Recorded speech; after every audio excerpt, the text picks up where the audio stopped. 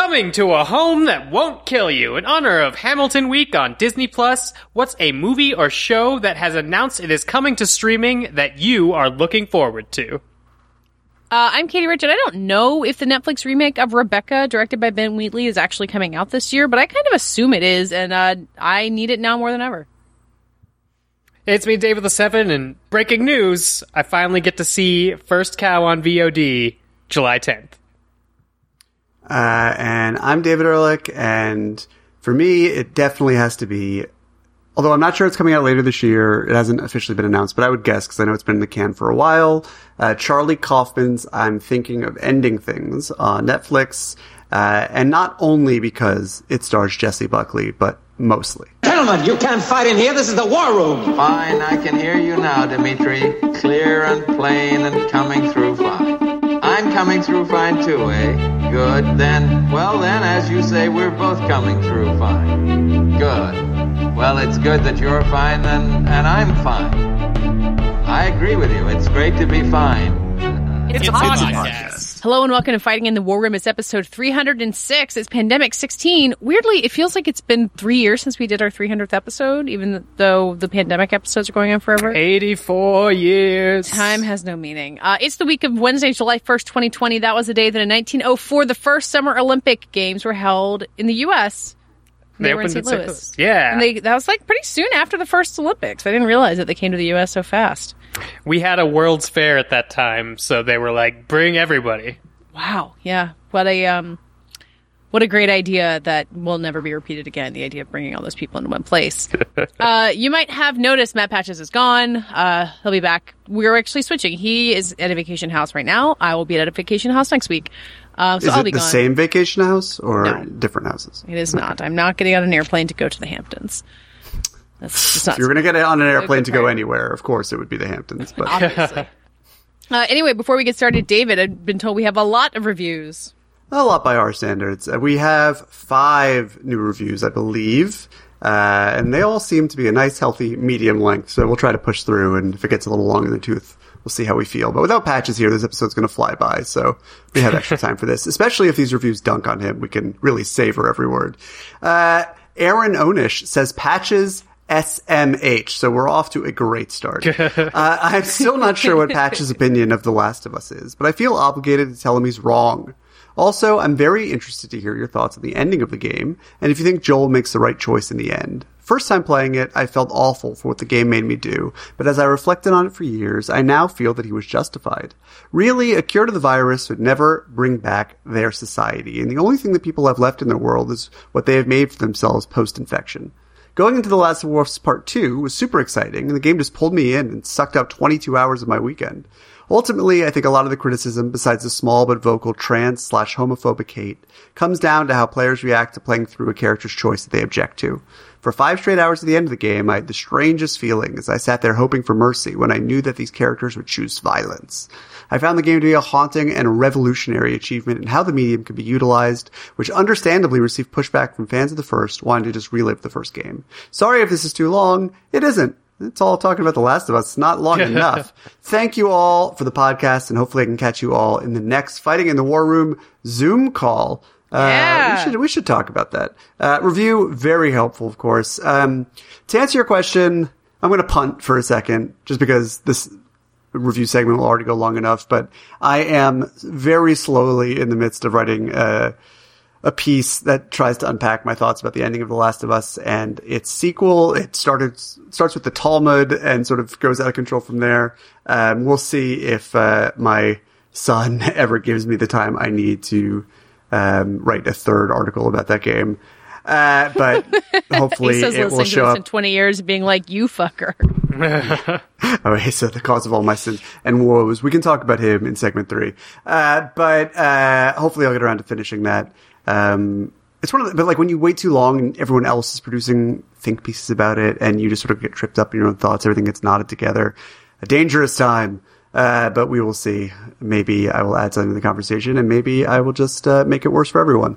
Maynor Oddity says, in regards to Patches and his trash Last of Us opinion. Oh, this is This has been a long Monday for me, and this is everything I needed to make it whole. After spending an adolescence obsessed with video games ranging from various genres and generations, one comes to understand their limitations as a medium. They can immerse people into worlds and engage them with the level design and gameplay, but due to graphical limitations and being a medium primarily headed by people from the tech world and not storytellers, things like immersive environments, well-written scripts, good performances, and analysis of violence committed within the game itself. The reason why The Last of Us, as well as Left Behind, the DLC, and Part 2 hit so hard for people who enjoy video games, both casuals and diehards, is that it was the first time a major studio has invested large resources into a project that is thoroughly human and handles difficult subject matter with aplomb. I don't know, at first time, I thought Donkey Kong was a very relatable character, throwing barrels, wearing a tie, sort of business casual, angry at the world. Donkey Kong wears a tie? Of course, that's like all Donkey Kong wears. Anyway. David's referring to the N64 Donkey Kong, who's also named Donkey Kong, not the Donkey Kong from the original game, who was retconned to be named Cranky Kong in the Rare universe. Oh boy. All right, so Thanks to Dave, Katie, I think we can conclude that we were both right. And in the spirit of... I know something about video games for once. In the spirit of The Last of Us Part 2, a game about cycles of retribution, we can just agree to reconcile here and spare the carnage. The gameplay, back to our reader here, our reviewer rather, the gameplay, while seemingly rudimentary for people looking at walkthroughs, discs to patches, holds unknown complexities and provides wonderful moments for players, even in the late hours of the game. Rather than trying to be the most game like your Rockstar and Ubisoft projects, Last of Us and the other Naughty Dog games want to be the best of what they are. And really, shouldn't that be what we all aspire to? That's my editorializing, but I think it is. Also, on the surface, the stories may appear very surface level, but for those of us who actually play the games, spend tens of hours with these characters, and hear every single little interaction between them, as well as reading notes and looking through their journals, it creates a level of emotional intimacy between the characters and the player that cannot be achieved with most films. Patches, my dude? Just play the actual game before trashing the high heavens. Parker B. And, plot twist, the Sarah Lawrence student from the Call-In episode. Yeah, I remember Parker. Hey, Parker. Review, very helpful. I actually have to say, in Patch's defense, he was much less ornery and combative on the episode than he was like before the episode? Before the episode started. I want to say that last reviewer that you make a lot of good points about video games, but then describe Stockholm Syndrome and that's why it's good. So there's you found a way through there, but also be careful. We're going to read one last one, and we'll save the other two for next week. This one, just by scanning it real quick, seems like it's more less about The Last of Us and more running down things about all of the hosts in the classic style. So we can end this segment on a high note. Sarah Boddick says, this podcast is a longtime favorite of mine and overdue for a review. As a 30-something about to have her first child in 2 weeks. Ooh, okay, wait. Good luck. You're having your first child in 2 weeks, or this is the first time in 2 weeks you've had a child? I think the first time in 2 weeks she's had a child. Okay. Sarah Boddick, I weep for your reproductive system. But it's super fast. Wait, there's more to that thought. In parentheses, please accurately express my existential horror of childbirth times COVID times global political, racial, environmental turmoil. I don't know if I can appropriately express that horror, Sarah Boddick, but I can promise you that I feel it, and I think Katie and I, and also Dave in his own way, are going to be talking about and around it during segment 3 tonight, so stay tuned. It seems like I'm part of a key fighting in the war room demographic. Yes, people who are anxious about the universe. Also that. I come to this podcast for its humor, insight, and friendly conversation about both media and, well, the human condition, I guess. Referring, of course, to the Kobayashi trilogy of films from the 1950s. Shout-outs for the hosts. Katie's optimism, critical thinking, and ability to stay on topic are clutch. She's the old-school cool that is the glue holding those other loose cannons together. Old-school loose cool. Cannons. I like that. Yeah. Dave Severn brought me to this podcast via Storm of Spoilers, RIP-ish, because I'm out for the count on Lost. Sad. I love his nerdy acumen and snark. I also love a good Dave Severn rant. Bring it on. Patch's nonsense usually results in a 50-50 scoff chuckle from me, but I love yelling at his crackpot ideas, so I think I'm pretty aligned with the rest of the audience. David is a sarcastic, self-deprecating, soliloquizing pedant. So as a high school teacher, I naturally can't get enough of that shit.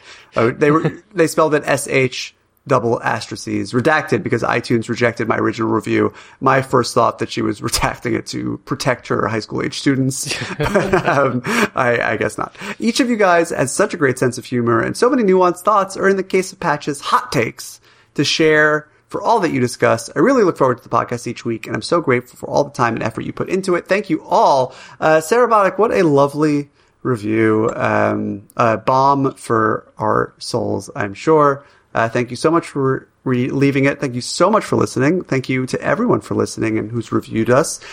We will get to Brobert Frost, and Dar Biact, and anyone else who wants to leave a review on iTunes at Fighting in the War Room next week. Please do so. We love to hear from you. On with the show. Frost is a really good, it's a good iTunes name.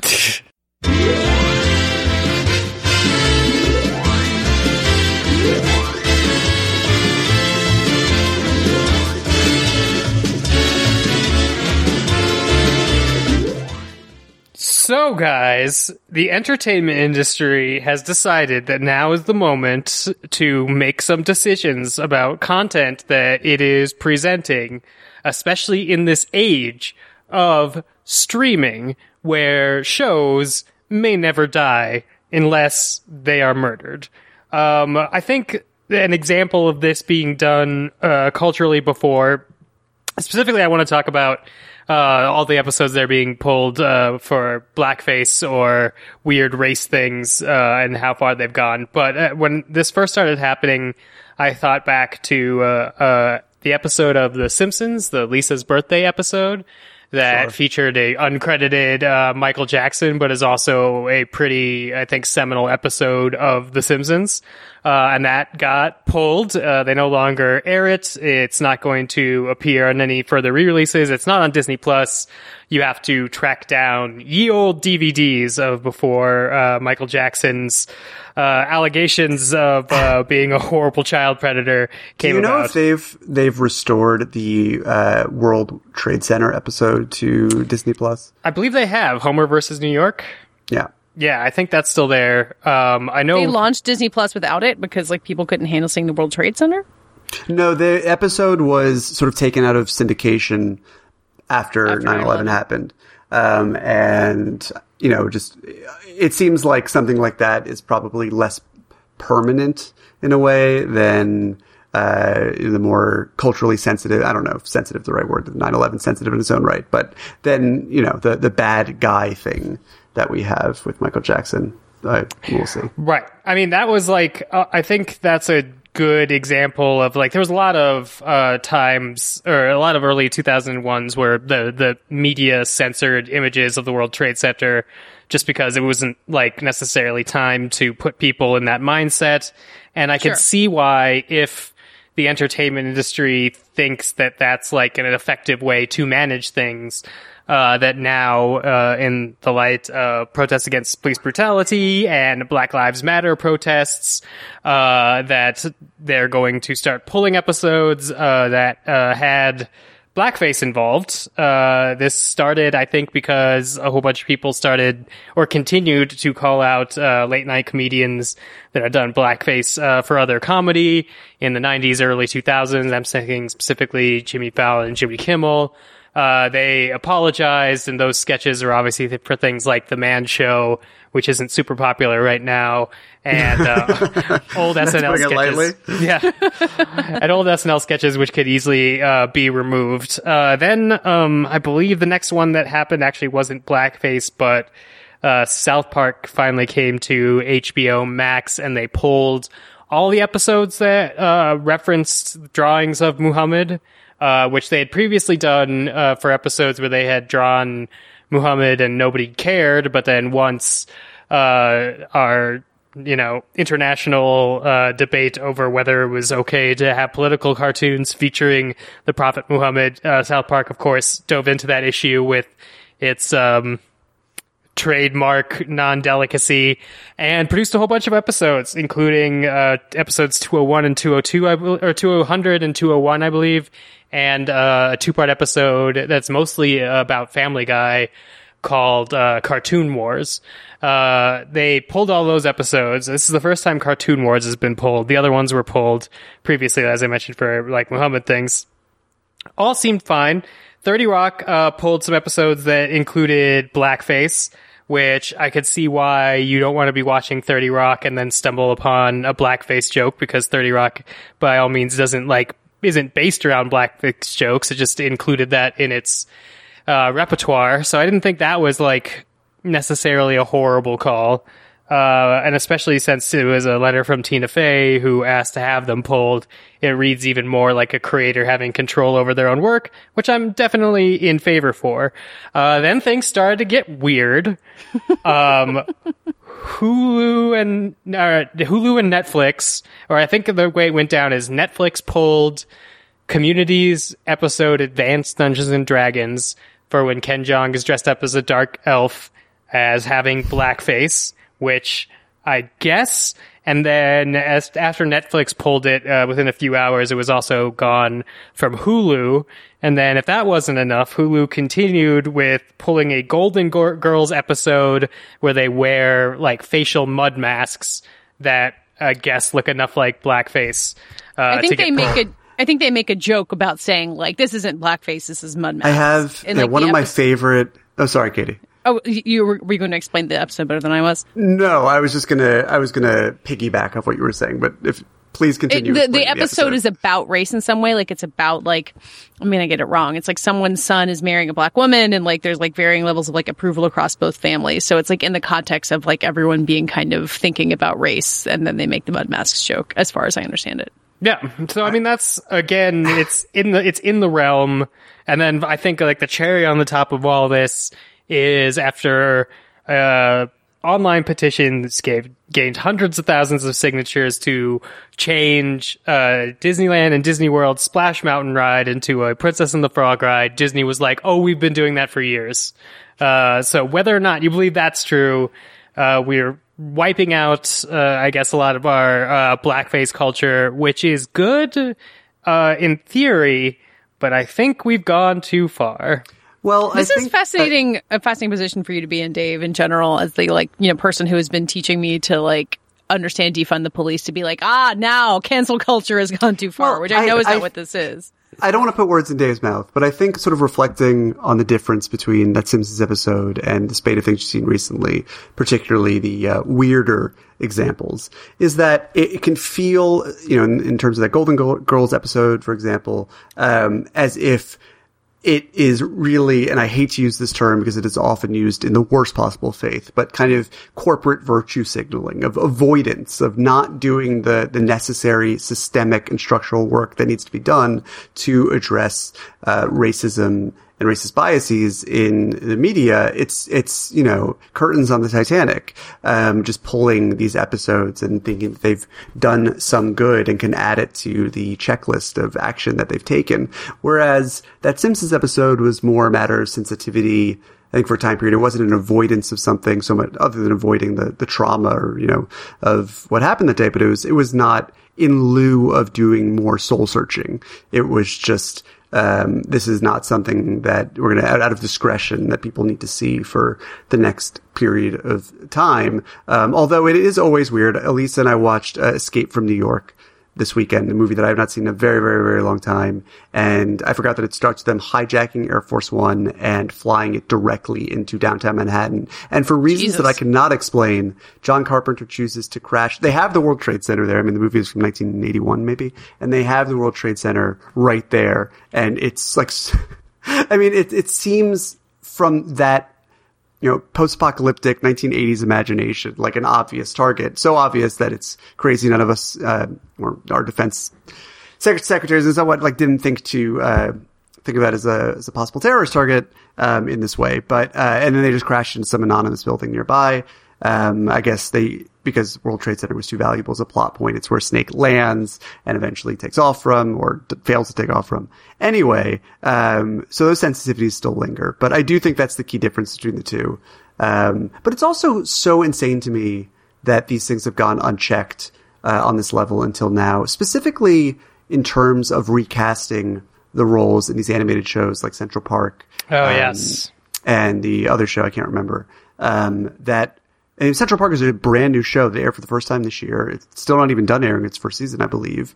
And they cast Kristen Bell, who is a very talented actress and has a lovely singing voice. And I know that's instrumental to the character. But which is not to say there are not tons of people of all kinds who could hit those metrics. But they cast her as a biracial young girl, I believe. And that's in 2020. It's psychotic to me in this day and age that that conversation wasn't had. And apparently it was had at some level and then simply dismissed. But I mean, we were talking about the Golden Girls. Like one of my favorite photos of my wife ever taken is her wearing a charcoal mask, reading a book to our stuffed animal hot water bottle Hippo. And I have always been really, like, occasionally I see it, I'm like, oh, I want to put that on Instagram. And for 6 years, something has stopped me from sharing it. Or maybe I did share it and buried it under something. And someone was like, that mask doesn't look like you think it does. I don't know. It's just like it's the intention is so obvious, but at the same time, it seemed to be so not worth any possible kerfuffle that it could cause. I mean, if what Katie said about the Golden Girls episode is right, then I'm even more mad because that's exactly where you want a joke about mud masks looking like blackface. Like that, I think is like. The thing that they put in front of the Tom and Jerry cartoons, Warner Brothers does, which I know I've mentioned on the podcast before, but in case this is your first time hearing me talk about how America needs to just fucking own the fact that it has like blackface comedy as part of its original sin, on Tom and Jerry cartoons, one of the main Tom and Jerry characters is like a mammy character with striped socks, who plays a very important part. So before all of the Tom and Jerry cartoons in which she appears, if you buy them in reissues and remasters, it starts with this statement: the cartoons you're about to see are products of their time. They may depict some of the ethnic and racial prejudices that were commonplace in American society. These depictions are wrong then and are wrong today. While the following does not represent the Warner Brothers view of today's society, these cartoons are being presented as they were originally created, because to do so otherwise would be the same as claiming these prejudices never existed.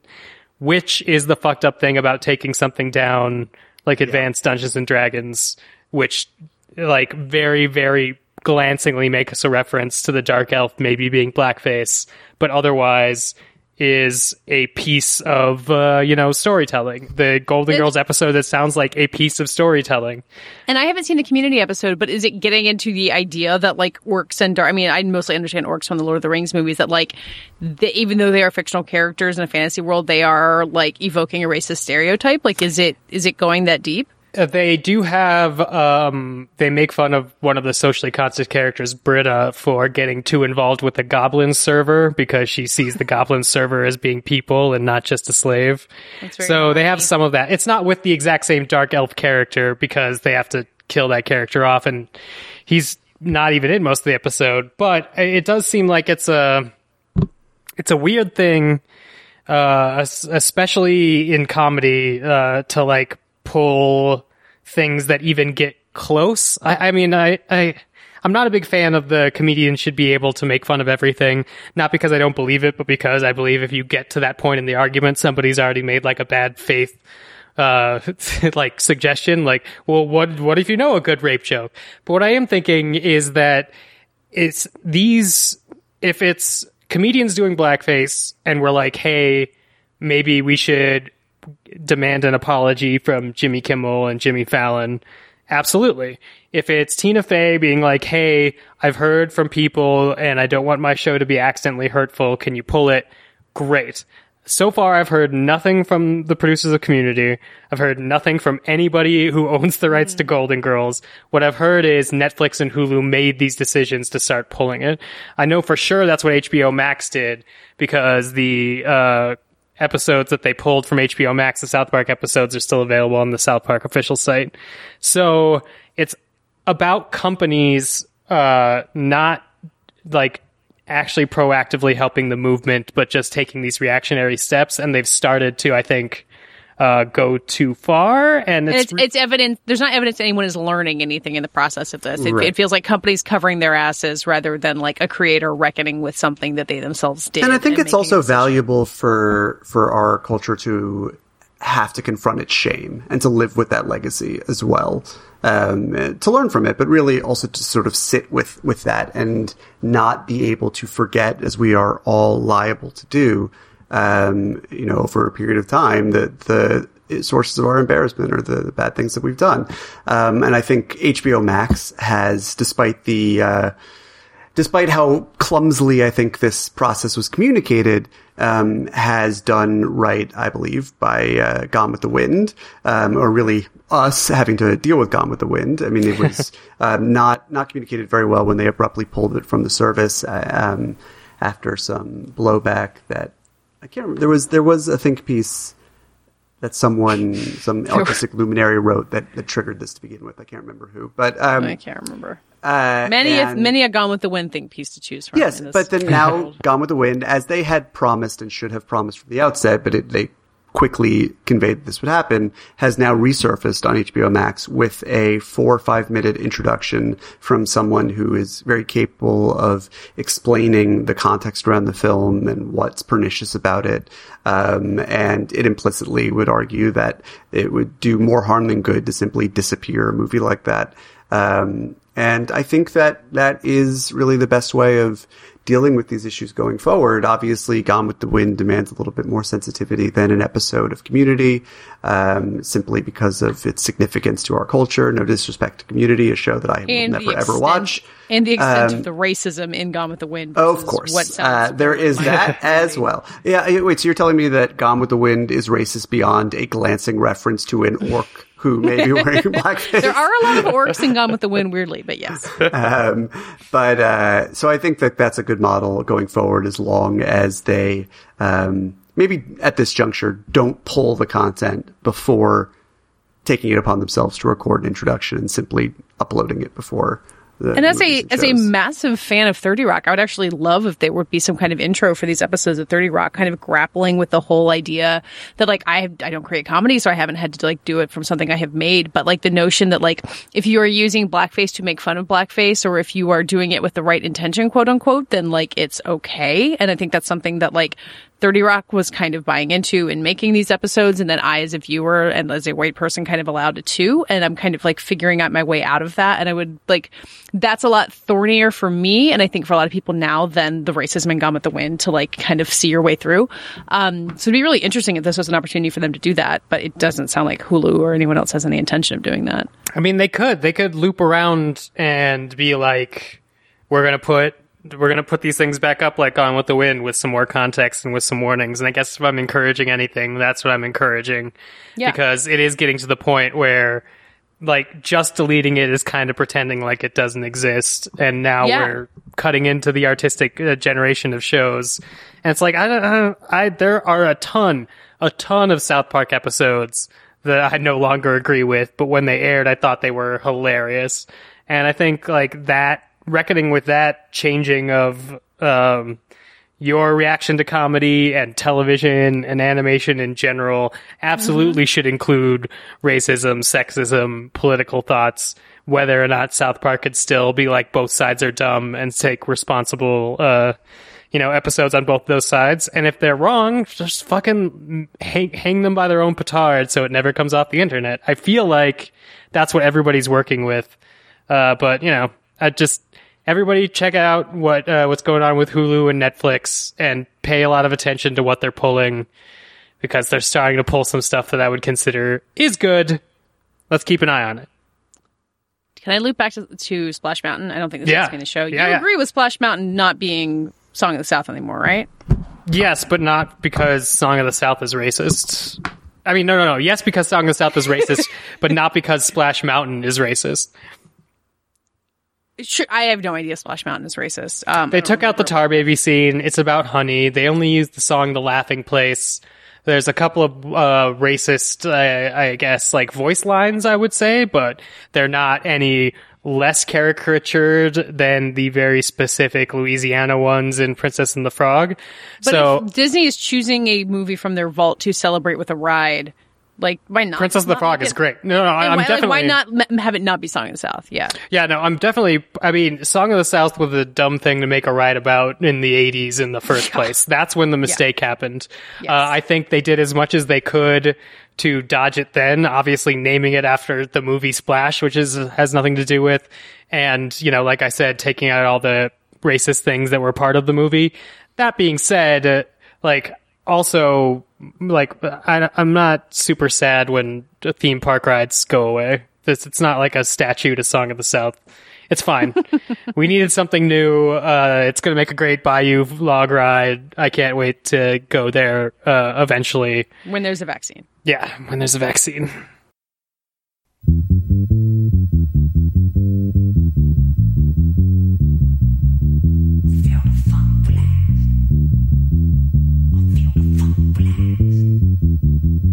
Feel the funk blast!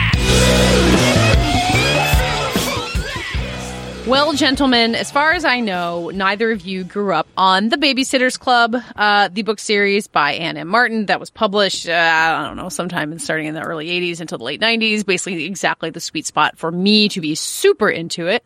There have been various adaptations of it over the years. There was a movie in like 1995. There was a series on television that I didn't really watch that much. Loved the books, was never that much into screen depictions.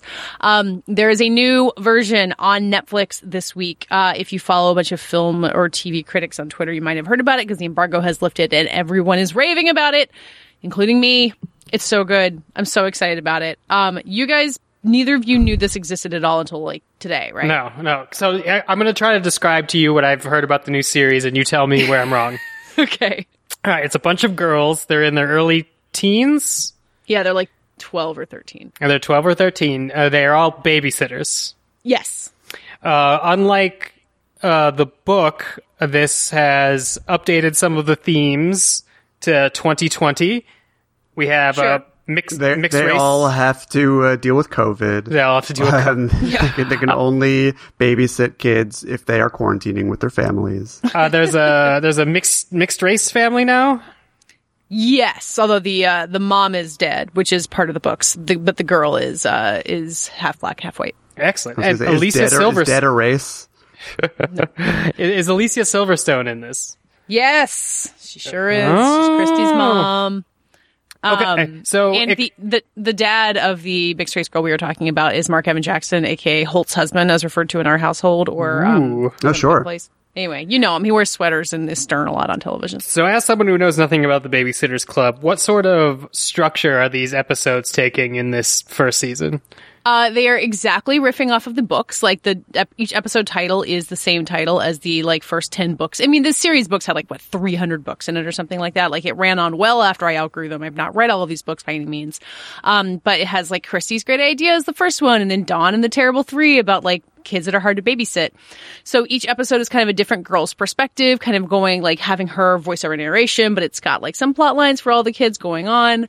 It's not as rigid as each episode is a different babysitting gig. It's kind of a different challenge each of them is facing. But the part where I really fell in love with the show, and I think a lot of people have, is that it's got plot lines that had no roles in the original book series. One of the kids they're babysitting is a recently transitioned trans girl, and one of the characters learns to stick up for her and just stick up for herself in the process. And Dawn, who was written in the books as kind of this blonde California hippie chick, is Latina and has moved back to Connecticut and kind of comes with all of her hip LA knowledge. And it's just got all of these really chill ways of updating the show to be more inclusive, but kind of be in the spirit of a book series. It was all about learning to be responsible as a kid and wanting to be taken seriously by grown-ups and coming into your own. And they fit so naturally together, and it makes me even more pissed off at all the people who've been Ghostbusters can never be girls. You've ruined my childhood by adapting this thing that I liked, make it different. Because I think the Babysitter's Club really proves that the point is to adapt it and update it and change it and play with something, because the book's always going to exist. And you can do such incredible things with it when you mess with it a little bit. Man, you just sold me on liking this is punching down on Ghostbusters people, so I'm definitely into it. Have you thought about how maybe the Ghostbusters movie just won't ever come out? No. A silver lining of the pandemic. Dan Aykroyd needs more vodka money.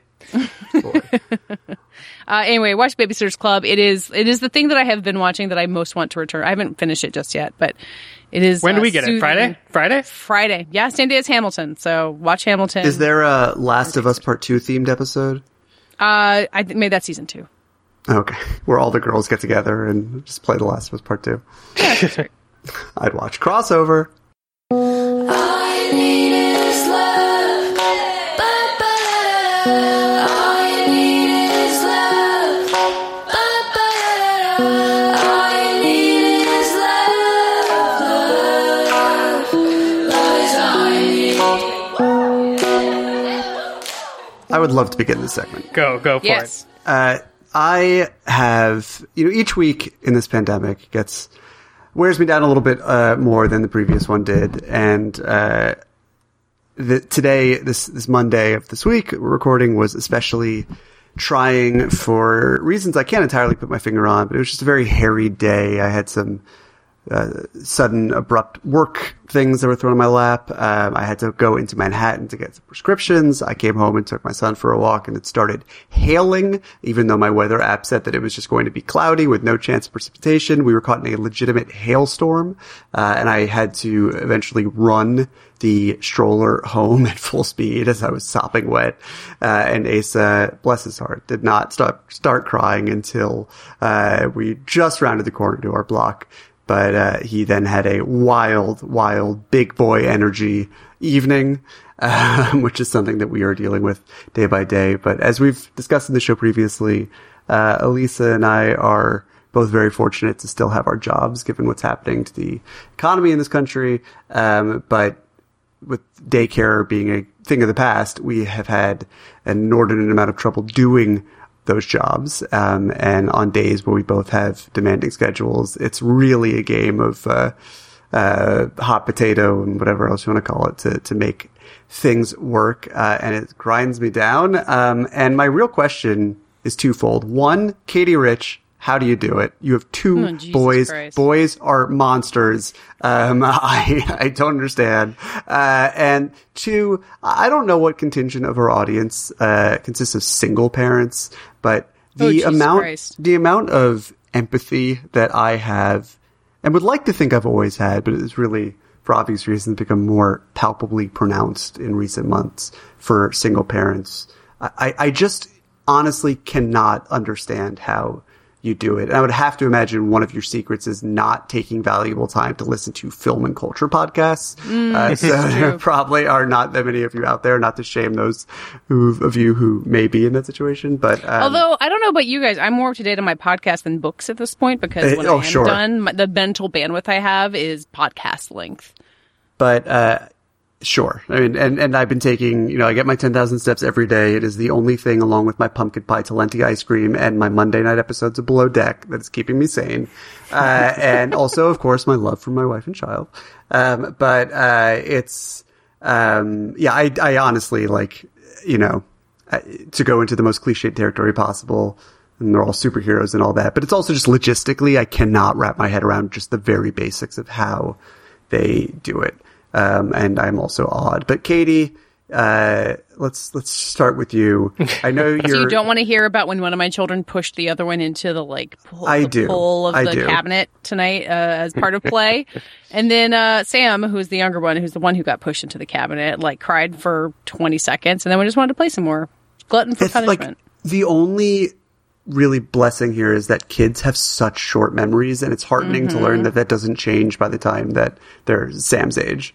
Sam is what, 18 months? 18 months? Tomorrow. Yeah. Oh, wow. Also, speaking of kid memories, I am so close, and everyone better go vote in November to make sure this happens, to achieving my goal as of November 2016 that Charlie, who'll be 4 in a couple weeks, will never know who Trump is until he learns about him in school. He's so close. He still doesn't know.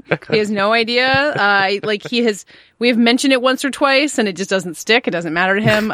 Everybody help me out. Let Charlie. The only one who has shorter memory than the average American voter is an 18-year-old. Am I right? But Katie, I cannot wait to see what the high school or grade school textbooks look like for the Trump section. Like, from what happened, do you pare down to 4 or 5 pages? But also, don't you remember getting to, like, even in AP US history, like, by the time you got to Reagan, it was like, shit, we're out of time. Everybody just run through Star Wars really fast. And it was over. Right. Like, you don't learn any of the recent stuff for so long. It's true. And I think, given what the recent stuff is like these days, they'll probably try to punt it as far as possible. But, how, like, on a week-to-week basis, how are you feeling? Is it a war of attrition for you, where you feel like you're being knocked down a little bit every week, sanded down to some sort of nub of yourself? Or like it does for Elisa and I. And I have to, shout out to Elisa, who can hear every word I'm saying on the other side of a very thin wall right now. But she has been beyond incredible throughout all of this. And part of my awe and admiration for single parents is just tapping into the few hour stretches at a time where I'm just alone with Asa, without her to right the ship. But, it's, we have a vacation early August, and, we are, like, truly living for it right now. Where and you may at? survive because of it. Well, we had hoped to, in a way that I knew was always sort of borderline delusional and optimistic, but we went to Iceland last summer, and it was just such a respite and so incredible, and not maybe as prohibitively expensive as you might think.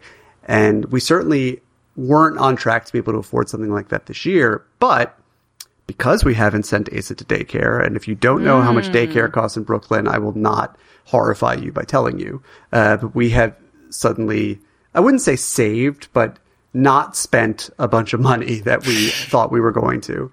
And a sanity saving trip to Iceland, where they have all but conquered the pandemic. And we made a big deal about opening up and testing American travelers at the airport. And if you tested positive, they'd turn you around and send you right back home. But if you were negative, they would let you into the country, where it's like a pleasure zone where, you probably want to wear a mask out of respect, but for the most part, you can live in a world that is not checked under the same pressures and demands and social restrictions that we are right now, or should be anyway. And I think Iceland is still as safe as it was when we started sketching out this idea, but America has very obviously tipped in the wrong direction, because we are an abject country of morons that does not deserve to exist, and demented notions of personal liberty are going to continue to get so many innocent people killed. I am concerned not only for things getting worse in America, if we made plans and air travel not being possible anymore, that Iceland might do the right thing and the wise thing and kick us out in the same way that the EU is planning on doing. But also that there's always the possibility, if you go away for a week, that you might not be able to come back. And I was just reading a story about a guy who sailed across the Atlantic in a small single-person boat to visit his 90-year-old father, which took him 80 days because he had no other means of getting there.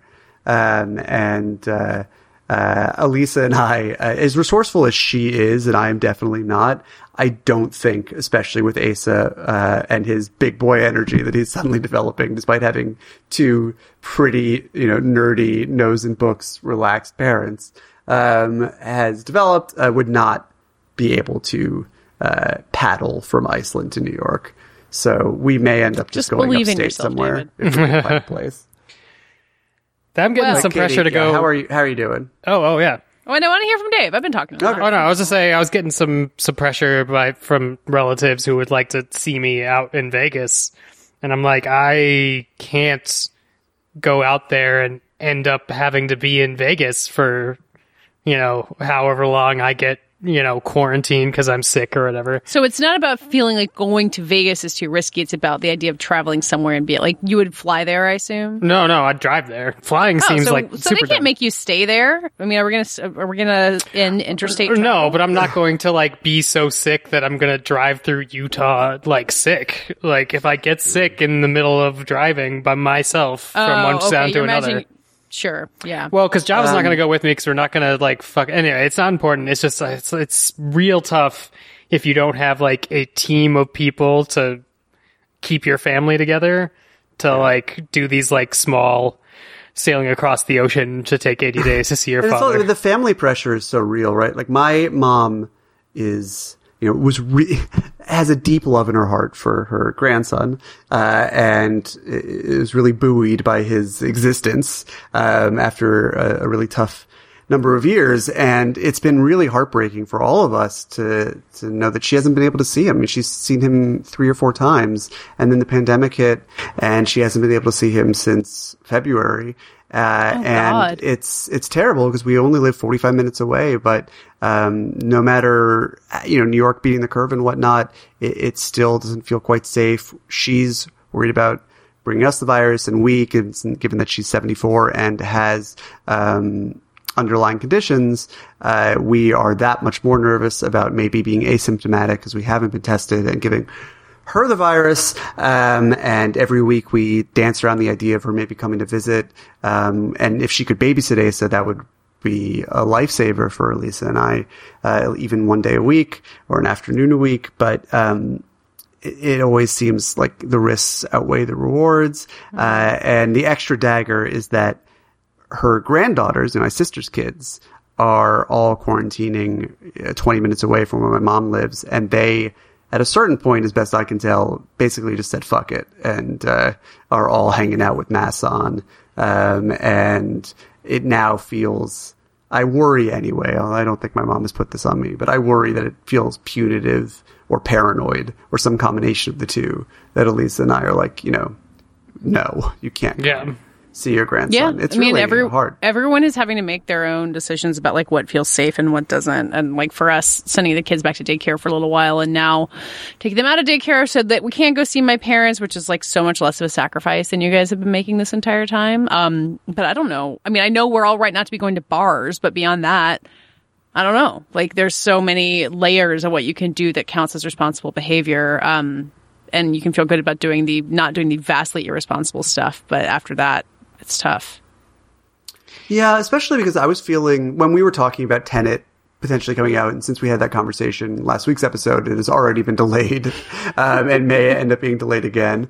But, I think I said on that episode that I would personally feel comfortable seeing it in a hyper-controlled environment that's really only realistic for press, and was already sort of entertaining notions of just, being ultra careful and traveling to Toronto for the film festival, maybe driving up there, which I have done in the past and like to do.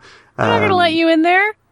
Yeah, I mean, listen, these ideas feel so much wackier now than they did even a week ago. But, and now I'm of the mind that, all of the fall festivals, with the possible exception of Venice, but maybe that too, are going to go online only. Because today, Tabitha Jackson from Sundance was talking about even Sundance in January is already transitioning to more of an online communal hub thing, and may end up being delayed itself.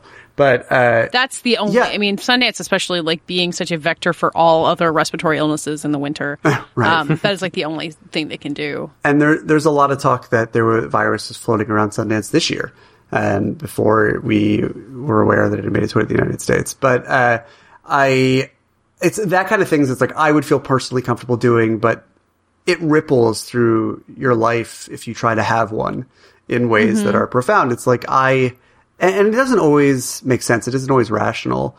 Like, you would think, bringing that into my home if I went to a screening room and saw Tenet with 4 other people would be, these are the last people that I would ever want to get sick. But there's also that irrational feeling of closeness where in the same way that I'm more predisposed to seeing one of my friends because I trust that they've been taking care of themselves and taking precautions. And it's like, I've been seeing David Sims. I'll go over to his stoop with Asa and we'll have a socially distant conversation. But if he was like, yeah, I'll come over to your apartment and I'll sit on the couch 10 feet away, I, would be like, I have no problem with that because I know you. He, for all the obvious reasons, it would be just as dangerous as having anyone else. I don't know. It's just a big ball of wax that I think, on national and individual levels, we're not fully prepared to deal with. And it's a really strange time to be a new parent, or probably a parent at all, a stressful time at that. But to our listener who left us a review, and who I've spent the last 45 minutes or so sending silent good vibes,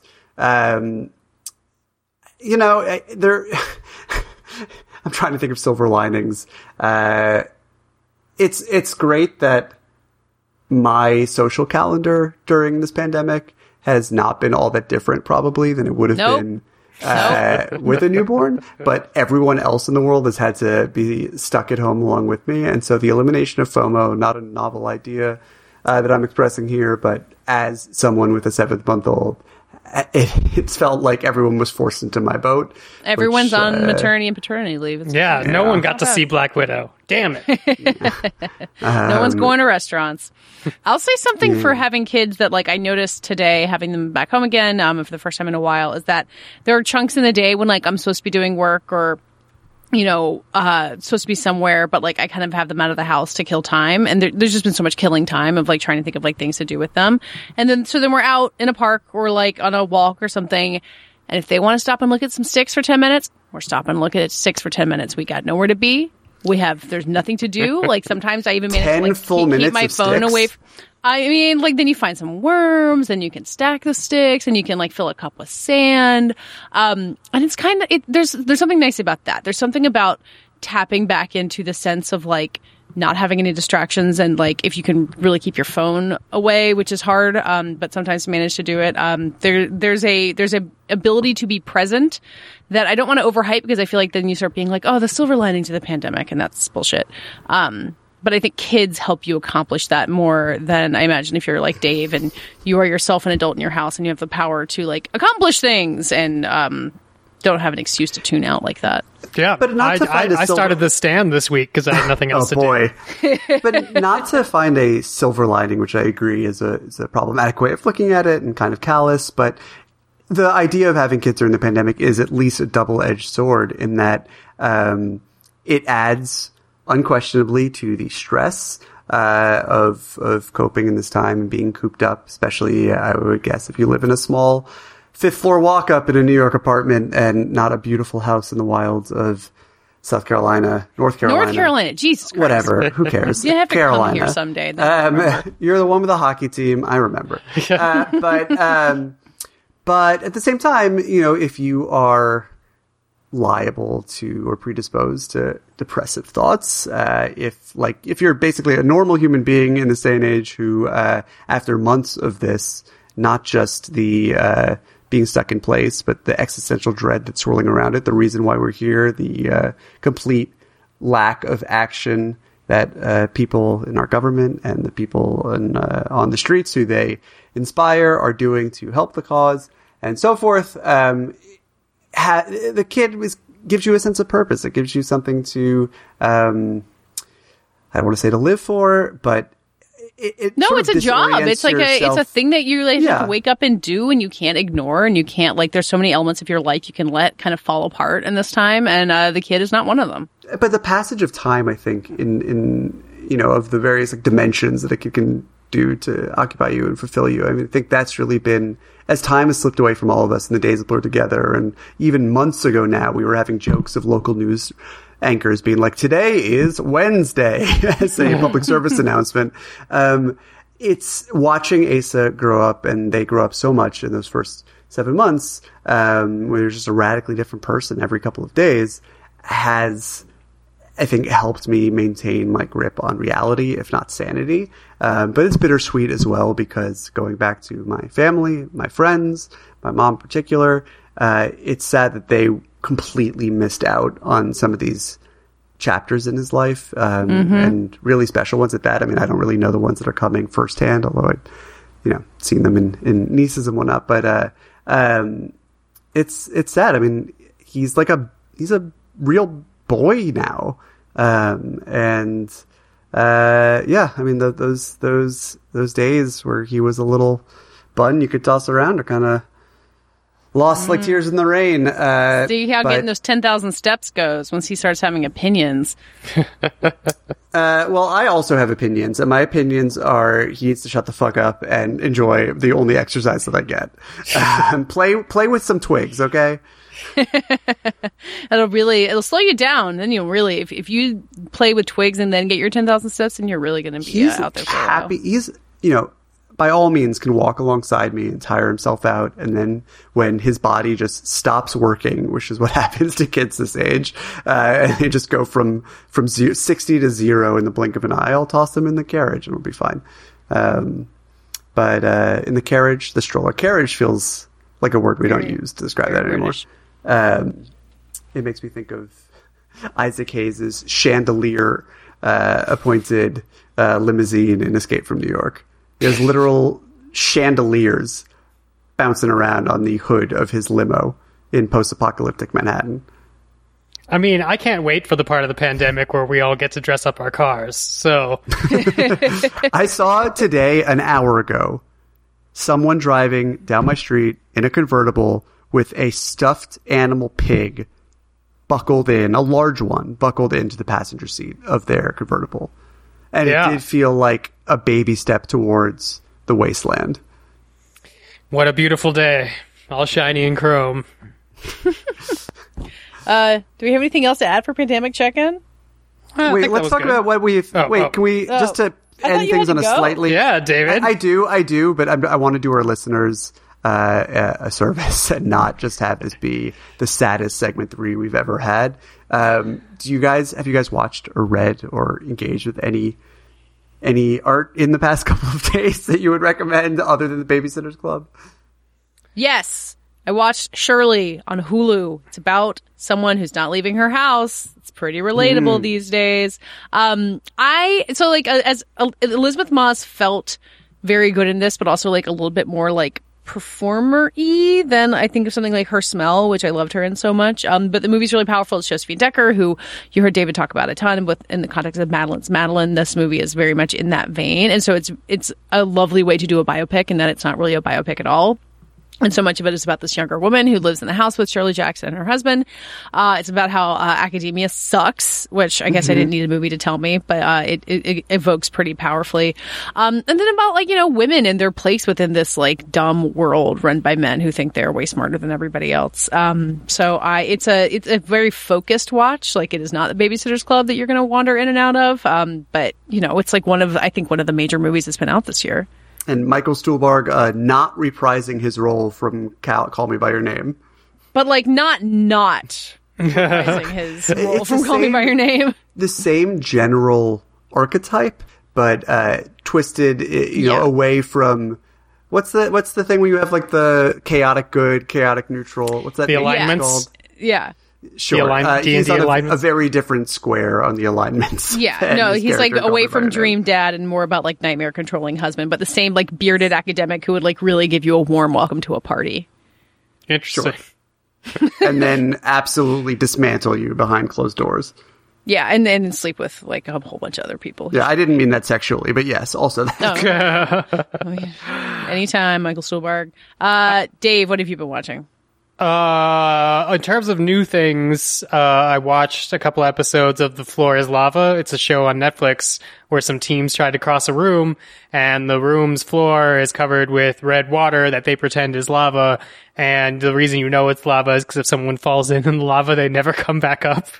So they edit it when I assume they get some nice people into the water and dry them off and towel them off and whatnot, and then tell everybody continue. It's super dumb, but in terms of competition reality TV series, it doesn't seem to be creating any, false thing. There's not like I hate this team because, they're from Kentucky and I'm from Illinois. It's just people trying to get across a room playing The Floor is Lava. It is low impact, low reward, but if you need some comfort food for those last minutes before you drop off to bed, Floor is Lava. Maybe it feels like a sporting thing. I don't know. They're trying to, with the announcement style, to be like, it's kind of like sports. It's like Wipeout, my old favorite network TV show. So it keeps popping up on Netflix, and I'm like really close to convincing Charlie to watching it with me. So I'll keep you posted. I would love to watch The Floor is Lava. Yeah, I wonder if Charlie would enjoy that. I imagine, the stakes would be higher for him, just because the floor would be lava. Yeah, I mean, I don't know. We'll see how this. He's a pretty literal kid, so I'm not sure that he'll buy that the floor is really lava. He'll be like, "Oh, they disappeared. They're gone. They're gone forever. They died in the lava." David, what have you been watching? Not much. Trying Deck? to think. Well, we watched Escape from New York, which I've referenced a couple of times now. Always watching Below Deck. It's my post-Fighting in the War Room recording session. Pumpkin Pie Talenti, maybe an Aperol Spritz if I'm really feeling wild. Watch. There was an excellent article about the making of Below Deck in the New York Times today, which I would encourage anyone with even a passing interest in reality television to read. And I have been playing my next video game that I'm playing for work, which we may or may not talk about, but I'm leaning towards may because it is inspired by the samurai films of Akira Kurosawa. It's called Ghost of Tsushima, and it's a open world game. It's very much like it's basically exactly Assassin's Creed Odyssey, but you're a samurai in 13th century Japan. So that has been taking up my spare time for entertainment. I think that's about it. That's good. That and baby concerns. That takes up a lot of time. That does it for this week's Fighting in the War Room, right? Yeah. Okay, that does it for this week's Fighting in the War Room. We'll be back. Well, you guys will be back next week, and Patches will be. I'll be gone. Off. Not just Hamilton. any Patches. A Patches that has seen Hamilton. That's an entirely fucking new Patches. Java also has not seen it. This Friday's going to be a big week. I can't believe I'm going to miss Has Patches promised that he's actually going to sit down and watch it? This is a good question. I don't He know. better. Fucking. If he doesn't, and I mean, you guys- you're making...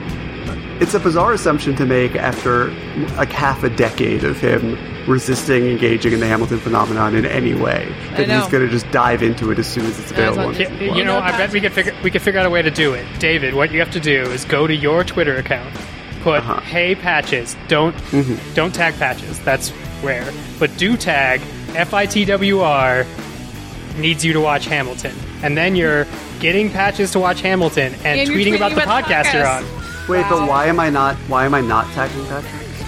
I mean, you could publicly shame him if you want. I'm just more excited that you tweet about the podcast. Why would I not want to publicly shame Matt Patches? Well, because Patches, unlike, I think like Katie and I, actually follows the @FitWar handle, so he'll get back to you if you just tag the podcast.